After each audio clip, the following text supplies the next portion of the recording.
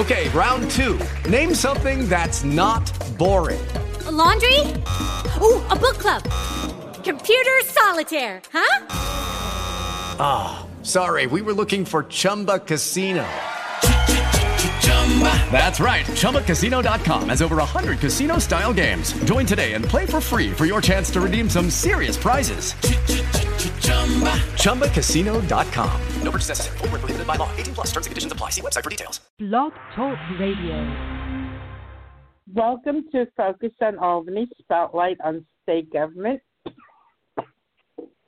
I hope I don't have the coronavirus. Haven't shaken this yet.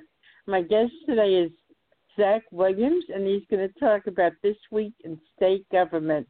So, Zach, I would say that the overriding issue of the week has been the coronavirus, right? Oh, I would say so. Everything started off quite literally at the beginning of the week. On Sunday, the federal government gave the states its authority to test for the virus. Monday morning, the governor announced the first confirmed case in the state. And since then, it's just grown to dozens of cases and really overshadowed everything else that the state government has been up to in the past week. There was legislation passed. It gave $40 million in emergency funding, an expansion of the governor's authority over all declared emergencies. And, the governor has had 7 press conferences in the Capitol in the last 5 days. And, just to give you a sense of how big of a deal that is, last week was the first Capitol press conference he had of the entire year. Wow. Do you think that people should be alarmed that this is going to be like, I don't want to use the word epidemic, I don't know what other word to use, proportions? I mean, at this point, it's conjecture, right? Well, there certainly are, there's dozens of confirmed cases in the state, hundreds of, the state is mobilizing its resources. I think the proper term to maybe use right now is just call it an outbreak. There's a bunch of cases. It certainly is not anywhere near the level that we've seen in China, in Italy, and some other countries. But that said, the state government is taking it pretty seriously, and, the activity within the Capitol has changed accordingly. I think in terms of being worried about it, that's been a point the governor has made repeatedly through his public appearances throughout the week, that this, 80% of people that get coronavirus will likely not even know that they were carrying it, which basically means that, it had no real consequence to their health. Overall, 1% or 2, maybe as high as 3% of people are estimated by scientists to, die after being infected, but it mostly hurts people that are elderly or otherwise have some type of underlying health condition. One thing that's kind of interesting is children have actually proven to be the most resilient demographic group to coronavirus, and that comes all the way from China particularly. So it's certainly a disease that deserves attention and, could spread and will spread in the coming weeks. But that said, it's hardly a death sentence, when 80% of people who contact the virus are estimated to not show any symptoms at all.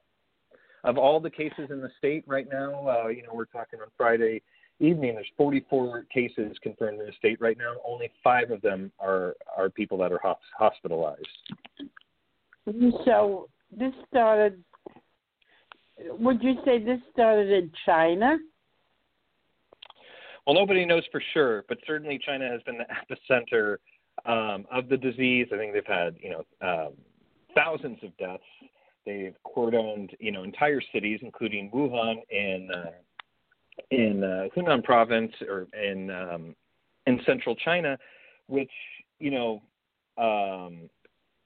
appears to be where the disease started. Since then, it spread to several other countries across the world. Now we have it here, not only in New York, but in Washington State, where 12 people have already died. There's about 250 cases confirmed across the country. And, I sat in actually on a meeting of the Cuomo administration's, top agency officials, everyone from Department of Financial Services, Superintendent Linda Lacewell, Pat Foy from the MTA, and about, nearly 24 other officials. And what I found really interesting in hearing how the governor, interacts with his, agency heads is that, he really wants to try to keep this in perspective. He certainly is making moves to get ahead of everything. And, nobody knows how much coronavirus will spread, but, the governor has certainly made efforts to qualify his words in a way that tries to keep people, going about their daily business, taking the prudent precautions, but to avoid any sort of widespread panic over a disease that, after all, is only affecting, a few dozen people, maybe a few 100,000 people across the state. I think there's about 4,000 people under voluntary quarantine right now, which means that basically they got to stay home for the next 2 weeks and, to make sure that they don't have the disease and they're not spreading it to other people. What was the quote that I believe it was Rahm Emanuel had made about a crisis? And do you think that, I don't remember the exact quote, but do you think that Cuomo is using this crisis as a tool to advance himself? Well, the quote you're referring to, which has been attributed to Rahm Emanuel, the former chief of staff to President Obama, and later now the current mayor of Chicago, is that you never let a good crisis go to waste. Right. And, that can be taken one of two ways. One of them would be simply that, you learn from a crisis and you make, things bigger happen beyond just dealing with the crisis at hand. I think most political cynics latch onto it in a different way, which is if there's a crisis, you use it to expand your own power and get things done that otherwise you could not. Now, the governor, last week he proposed, that legislators allocate $40 million to help the State Department of Health combat coronavirus. But when he actually came up with actual legislative language on, I believe it was Monday, the funny thing is that there was another provision. It wasn't just about funding. It would also allow the governor to effectively, not only suspend state laws in the event of emergency, whether it's coronavirus, flooding, or a volcano. It would also let him, basically write new laws to meet that emergency. Now, there were some, certain conditions within that. For instance, state lawmakers could pass what's called a continuing or could pass a resolution that require a majority of both houses to overrule the governor on his emergency actions. And the law itself they passed this week would expire in April 2021. That said, a lot of lawmakers, were not happy with the legislation for two reasons. One of them was that they felt it gave too many emergency powers to a governor. The second was that they were given the bill and then asked to pass it just a few hours later, which is, kind of makes people skittish because that's often one of the great sources of criticism for the state budget, that nobody knows what's in it until the moment they got to pass it. And there's just not a lot of time for not only lawmakers to, understand what the legislative language means, but for the public to respond as well.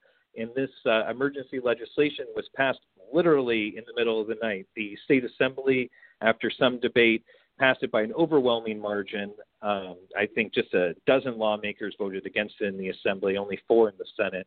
And the assembly passed it just after midnight on Tuesday morning, and the governor signed it into law, that later that morning. So, I think that while only 12 in the assembly and 4 in the Senate voted against it, there was a lot more opposition in both houses of the state legislature than those numbers would suggest. So, in speaking with Cuomo, I spoke to him in his office on Monday. He framed the necessity of the state's response, in this way, that there was, right now the coronavirus is more of a danger insofar as it could inspire, anxiety and panic among, the 20 million people across the state. But what really needed to be done was, all sorts of preventative actions to make sure that if something goes amiss, everything is in place that would make it, to handle it. And that could be everything from, making sure that there's enough testing kits and enough face masks and other medical materials. It can also be, things like, unionized labor for, one government department be used in another. Will the unionized workers at the MTA be willing to, do certain things that might expose them to the virus, like cleaning subway cars, for instance?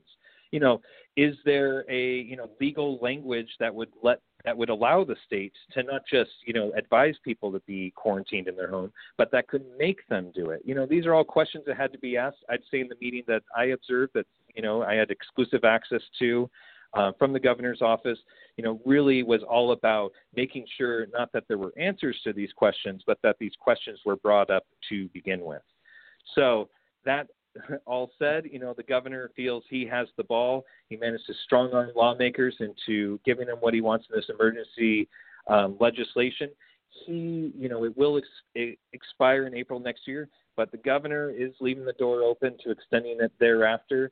And just the fact that it gives him authorization to not just deal with coronavirus, but with, any other type of emergency that might arise in the coming year shows that, the governor's thinking ahead about how this crisis can empower him to deal with future emergencies.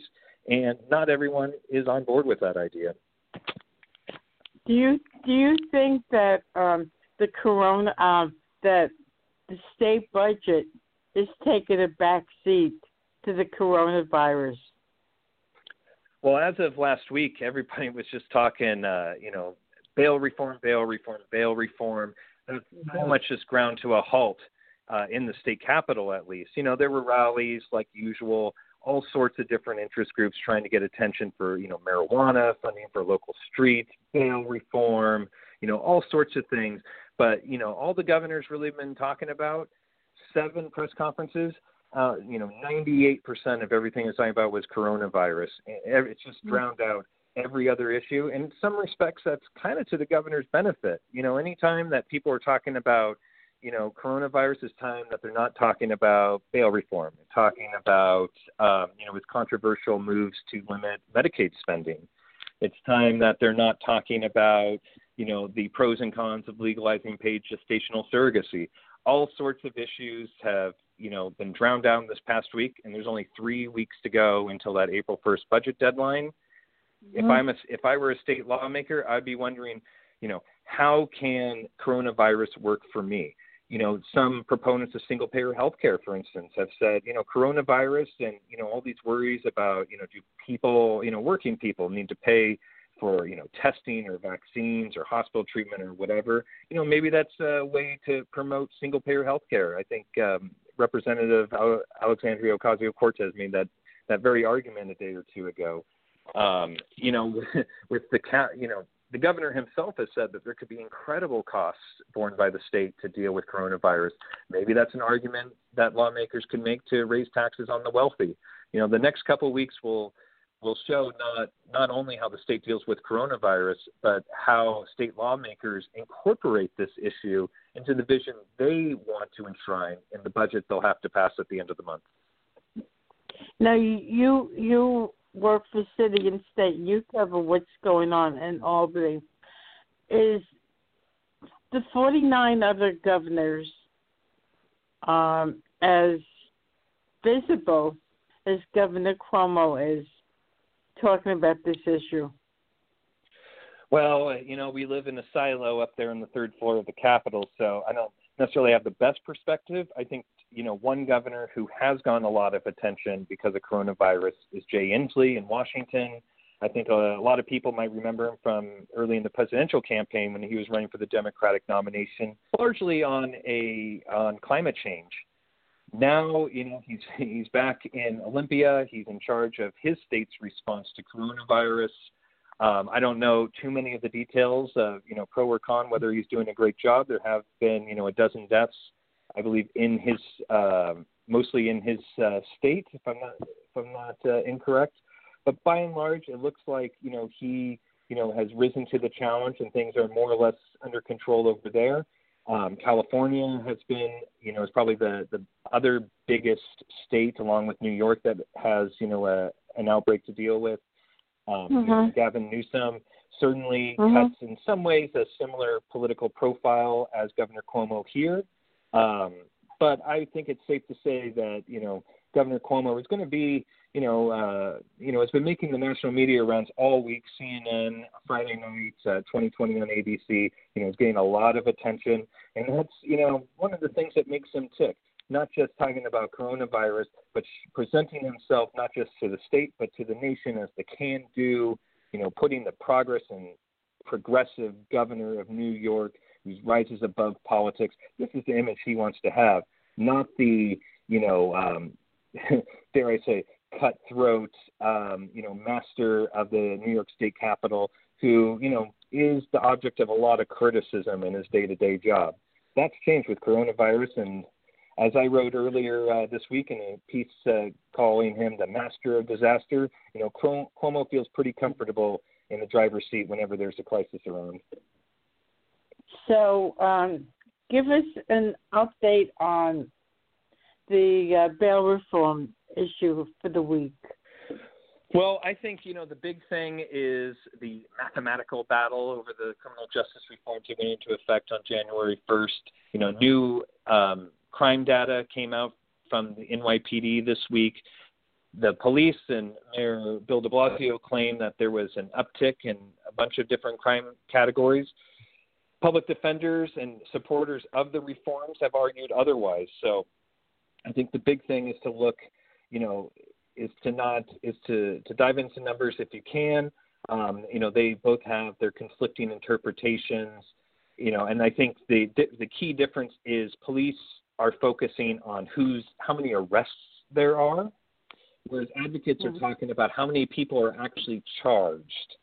So think of it this way. If you got somebody that's arrested for robbery, for instance, and then the prosecutors don't charge them for whatever reason, the pro-reform people are going to say, well, that shouldn't count in terms of crime data, whereas the police will say it should count. So if we're comparing to last year's data on robberies, and we see we have 20 of them in February and only 10 of them in February of 2019, but 10 of those were robberies that weren't charged, then you could argue, as the supporters of the reforms are arguing, that those shouldn't count, that there were 10 people arrested in February 2020 and the same amount in 2019, and they were, the same number was charged, so how could you say crime has gone up?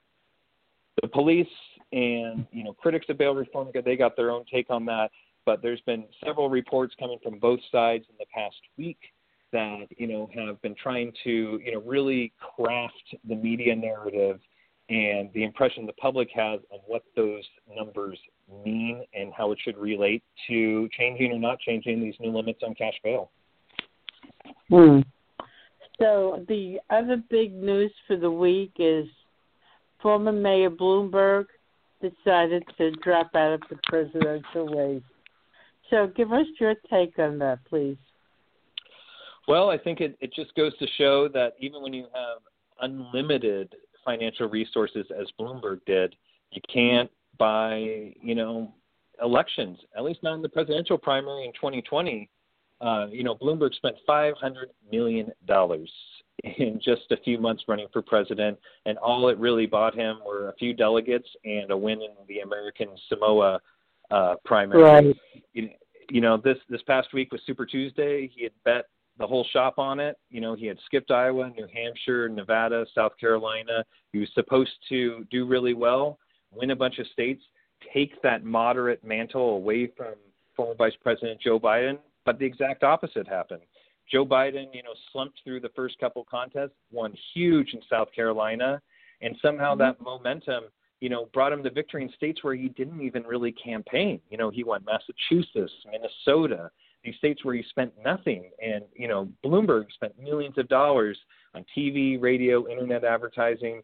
And in the end, he basically got diddly squat. And, you can at least say that the guy knew when he was beat. He didn't need to look that hard at the data. It was, just as clear as day. He spent a bunch of money, he lost, and he dropped out of the race. Do you think the debates hurt him? I mean, he wasn't exactly a ball of fire at the debates. I think they did. We'll never know to what extent, but, he was riding pretty high, got a lot of good, favorable press coverage, before the debate. He was spending tons of money in all these states that I just mentioned. And then he got on the debate stage, and, Senator Elizabeth Warren, among other people, really tore into him on, the non-disclosure agreements that women that worked at his company had to sign after settling sexual harassment complaints, his vast wealth and what that means in the Democratic race in 2020. And he just didn't respond well. It's kind of surprising, how even all the money in the world could not buy him, the right sound bites at the right time to help him take advantage of that big, opportunity he had on the national stage on television, where he could show that he wasn't just a candidate who, was in TV commercials, developed by others, but that he was a real human who could connect with voters and stand up to scrutiny. And he couldn't. Some of his responses just seemed out of touch, especially with the Democratic electorate in 2020, that just, isn't the same as when he won those big elections in New York City with a lot of Democratic support.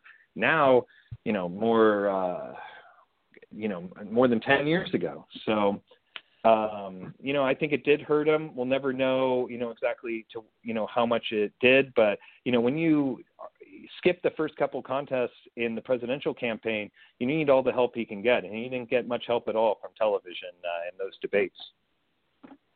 I remember that's kind of reminiscent of Giuliani, when Giuliani placed all his eggs in the basket of Florida, and he lost pretty big at that point. So to me, it was like an analogy.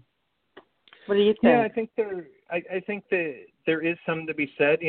Keep in mind that Michael Bloomberg is one of many, and I think just about every New York City mayor, except for David Dinkins, in the last half century or so, has thought that he could run and win the presidency, going all the way back to John Lindsay back in the 60s. And, Bill de Blasio, dare I say, kind of humiliated himself running for president, had almost no support at all, was an object of ridicule by the New York City press corps. And Rudy Giuliani didn't do much better when he ran in 2008. One thing that's interesting is that, at least in the case of Giuliani and Bloomberg, neither of them ran for president, and maybe you could say for de Blasio too, neither of them really ran for the presidency when they were at their peak popular support. Imagine a world where Rudy Giuliani could have ran for president in 2004. Of course, George W. Bush was running for re-election there, so that world would take a little bit of imagination. But, that's when he was America's mayor. Not in 2008 when, the world had kind of moved on to some extent from 9/11's aftermath to the hope and change that would take, Barack Obama to the presidency. The same thing happened with Michael Bloomberg. 10 years ago when New York City, had recovered from 9/11, was prospering under, Bloomberg's mayoralty, and a lot of the controversies hadn't quite, come up in the public consciousness. Black Lives Matter, didn't come around until 2013, 2014 when de Blasio was mayor. Maybe Bloomberg could have done better. At that time, he was younger, so he didn't have to deal with the age issues. He didn't have as much, criticism in the public record. He still would have faced a lot of headwinds, but I think he would have done better, at least back then, with $500 million than he sure did in 2020. Now, this morning when you and I were exchanging ideas, you had mentioned Howie Hawkins. How does Howie Hawkins fit into this? Well, Howie Hawkins, some of your listeners might remember him from his various political campaigns, gubernatorial campaigns. You know, he's the front runner right now for the Green Party nomination for president, the only New Yorker left standing now that President Trump has moved to Florida. So, you know, in a very curious way, Howie Hawkins is now carrying the mantle for the Empire State. You know, the tricky thing will be if Bernie Sanders somehow pulls it out and gets the Democratic nomination, because, you know, a self-described socialist is not the normal opponent the Green Party is railing against in a presidential election. And things could be close, you know, if Bernie Sanders, you know, is running neck and neck with Trump in states like, you know, Florida, Ohio, the Midwest, these various other swing states. You know, a percent or two of the vote that goes to Howie Hawkins on the Green Party line could hurt the Democrats. You know, we'll see. I would think that if Joe Biden gets the nomination, the Green Party is not going to have any qualms attacking him as a, you know, corporate shill and, you know, an enemy of progressive change. But if Bernie gets it, I think there might be some soul searching in the Green Party about just how hard they should complain against him. And you got to keep in mind, though, that the Green Party at least has to do fairly well, or they could risk their ballot access in states across the country. And for a third party, that's a, you know, pretty tough thing to get once you lose it. Well, the last time I spoke to Howie Hawkins, he said that it's going to be very difficult for the Green Party to be on the ballot for president in 2020. Have you heard anything more about that? You know, I think it's always going to be hard for the Green Party. You know, they typically, I think their best showing might have been in 2004 or 2000 when Ralph Nader was running. I think it was in 2000 when Ralph Nader ran it and was accused of being a spoiler for Al Gore. You know, it's just hard. You know, all the states have different requirements for getting on their ballot. But, you know, in New York, for example, to run for governor, you needed 50,000 votes in the last gubernatorial campaign. The Green Party usually did pretty well, at least better than some other third parties. But, you know, every year, every presidential election is going to be a struggle for the Greens, for the Libertarians, for the Peace and Freedom Party, you know, in the states where they're active. And I don't think there's any reason to think 2020 will be any different. Especially given how people are either for or against Trump. And if they're against Trump, they're, you know, typically looking to the Democrats. They're not looking as much to just make a political statement by voting for the Green Party and risking, Trump winning re-election. Our time is almost up, Zach. So, like always, give yourself a little plug. Well, I'm the Albany reporter for City and State Magazine. Follow me on Twitter at Zach Reports, and we got a new noontime newsletter that comes out with the latest on what's going on in the state capitol. You know, go to our website, cityandstateny.com, and you can sign up and keep in touch. Thanks, Zach. We'll talk next week. And you've been listening to Zach Williams. This is Focus on Albany, Spotlight on State Government. Thank you, everybody. We'll talk next week. Have a good week, everyone. With Lucky Land Slots, you can get lucky just about anywhere. Dearly beloved, we are gathered here today to... Has anyone seen the bride and groom? Sorry, we're here. We were getting lucky in the limo and we lost track of time. No, Lucky Land Casino, with cash prizes that add up quicker than a guest registry. In that case, I pronounce you lucky. Play for free at LuckyLandSlots.com. Daily bonuses are waiting. No purchase necessary. Void where prohibited by law. 18+. Terms and conditions apply. See website for details.